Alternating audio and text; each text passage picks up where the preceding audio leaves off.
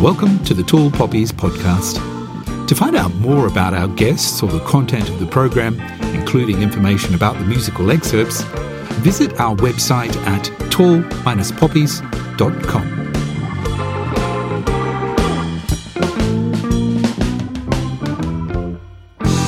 Hello and a very warm welcome to another Tall Poppies postcard. I'm Brendan O'Shea.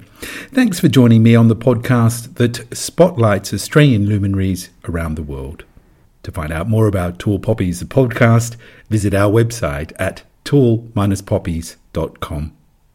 Featured in these episodes of Tall Poppies postcards is an excerpt from the archives of interviews with renowned Australians I've conducted over the last decades. Today we'll be revisiting one of my interviews with Joan Sutherland.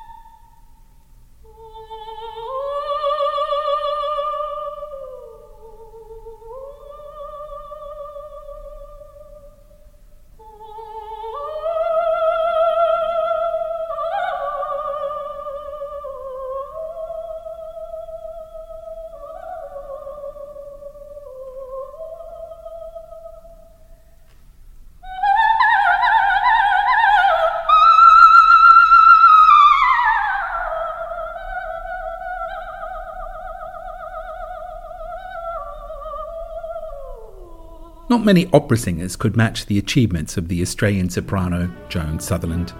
Her brilliant career stretched over 4 decades, and the legendary singer was celebrated in opera houses and concert halls around the world. Yet, despite her worldwide fame and the many international honours she received during her lifetime, including Dame of the British Empire and the much coveted accolade Order of Merit in 1991, Joan Sutherland remained unaffected by it all. She had, after all, been on the stage since 1947.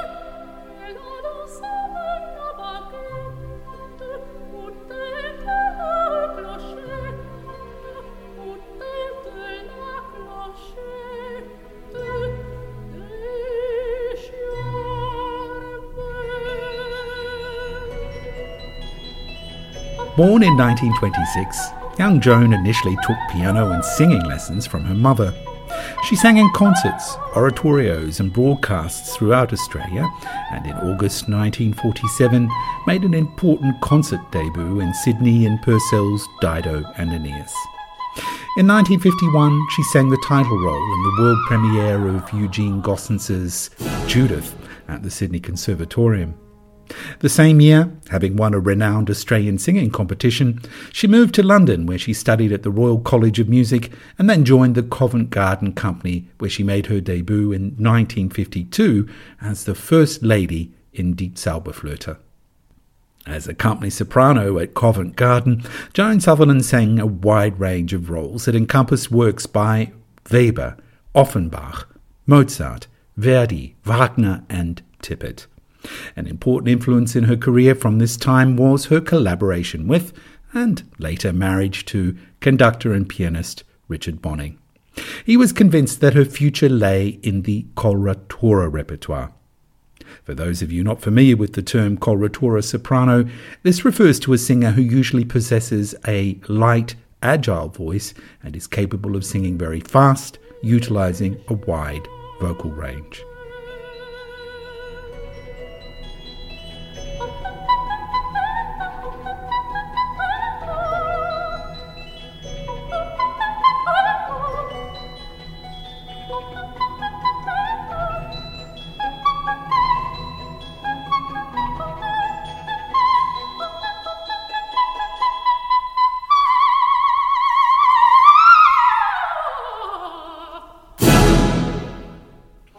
Dame Joan referred to this time with Covent Garden as her long apprenticeship, a stage of her career she always felt many singers today could benefit from. It came to fruition in the famous production of Lucia di Lammermoor in 1959, conducted by veteran Italian Tullio Serafin and produced by Franco Severelli.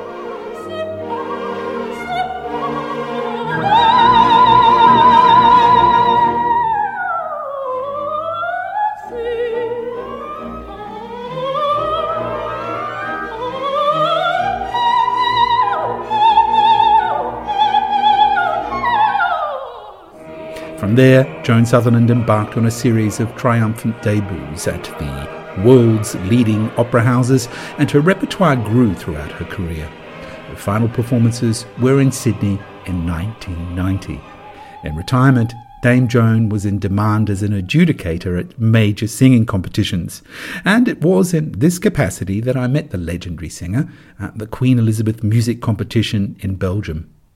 On one occasion, I was lucky enough to sit down with Dame Joan for a short interview and asked her, first of all, what aspect of her phenomenal career had surprised her the most. Well, the fact that I was actually accepted into Covent Garden and actually made a member of the company and was able to do an apprenticeship there with them for 7 years before I suddenly was an overnight star. And today that doesn't happen either. I mean, I talked to one lass this morning. I said, "How long have you been studying?" And she said, 7 years. Well, I studied for a couple of years and then fortunately came away and was in the company at Covent Garden, and straight away I was singing roles. Without those preparatory years, I think I wouldn't have known how to handle myself, what to do. And certainly that period of at Covent Garden and then the immediate period after, the next 10 years, with sort of singing my first big performances in Europe, the Scala, Barcelona, Paris, going to the United States, singing at the Met and so on. I mean, that was unbelievable, wonderful.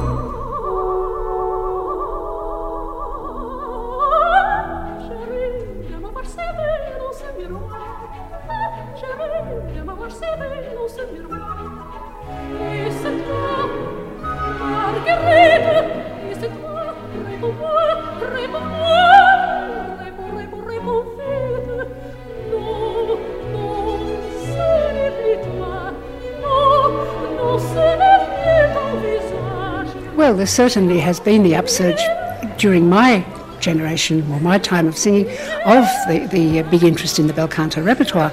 And of course, composers like Massenet, for instance, have begun to come into their own, which I think he was a much neglected composer, who wrote very beautifully for the voice. I think that the voices on the whole tend to be rather smaller in this generation of singers. We don't get big voices like Milanov and Flagstad and Nielsen so much. You know, we get there are that I think that the bel canto repertoire has become that much more popular that people are concentrating on singing a lot of coloratura without probably ever singing much of a legato line, which they have to do anyway. If they sing a recitative, they sing the bel canto repertoire, they still have to sing a good legato.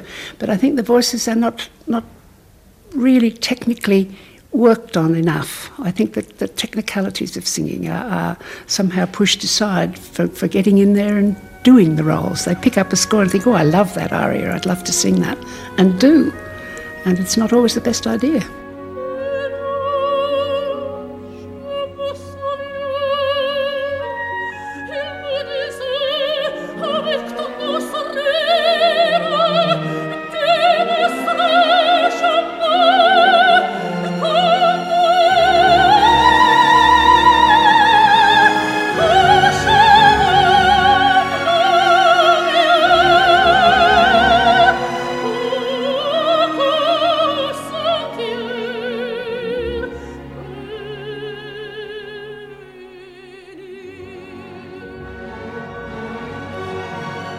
A lot of people used to visit us in the summer because we always took 6 weeks off, and where our house is, it was on the route through from England to Italy, and people used to drop in for a few days, and so we used to have house guests a lot of the time. It's sort of slackened off a bit now. I want to be in my garden. I want to be doing things. I don't want too many guests around.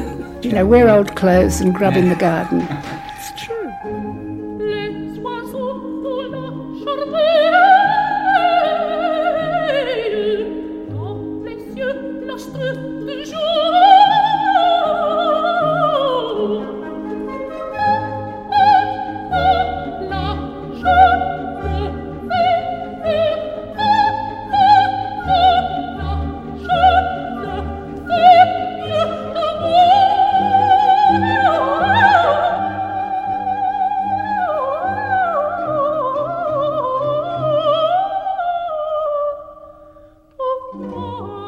Funnily enough, I listen to recordings more now than I did when I was singing myself, because I didn't really have time to do that. I was learning so many pieces one after the other.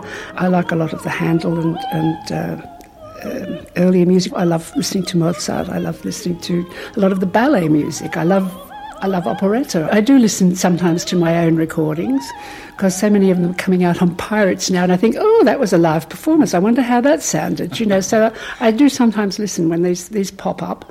But how does that feel? Oh, I love them. I think they're great because they're so honest. I mean, there's no interference from technicians in the recording company, and of course it is done from beginning to end. Whereas the recordings sometimes start in the middle, and then you went to the end to record a bit because somebody else was not available at another time, and they're all pieced together, and so there's a certain lack of cohesion to me. But to get the live performance is wonderful, because you really get the feel of a role progressing through the opera.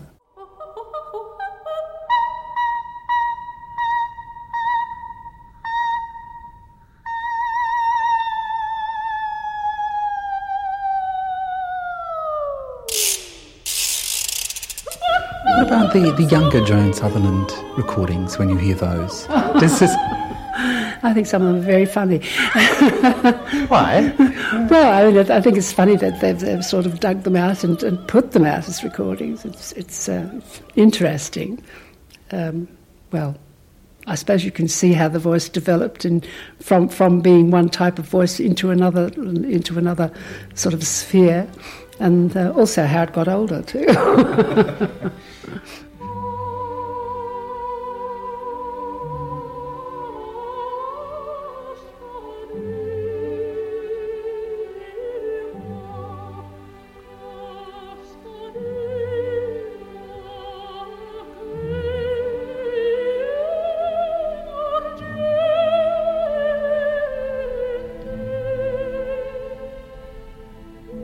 Do you have one piece of advice that you would give any young singer?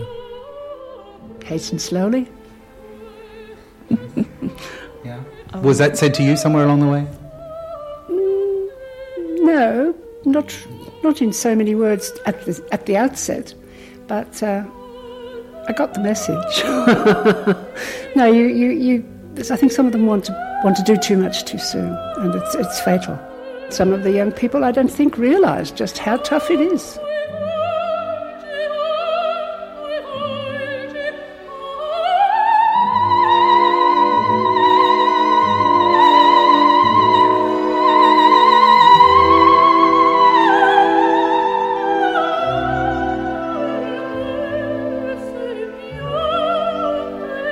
The legendary Dame Joan Sutherland, who died on October 10th, 2010. That was another Tall Poppies postcard, which featured an interview from my archives. If you've enjoyed this podcast, then do visit the Tall Poppies website, tall-poppies.com.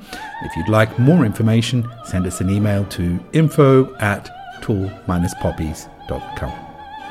It was nice to have you with us. Tall Poppies, the podcast, was produced in Berlin by me, Brendan O'Shea. I look forward to welcoming you to our next edition of Tall Poppies, the podcast, very soon. Goodbye.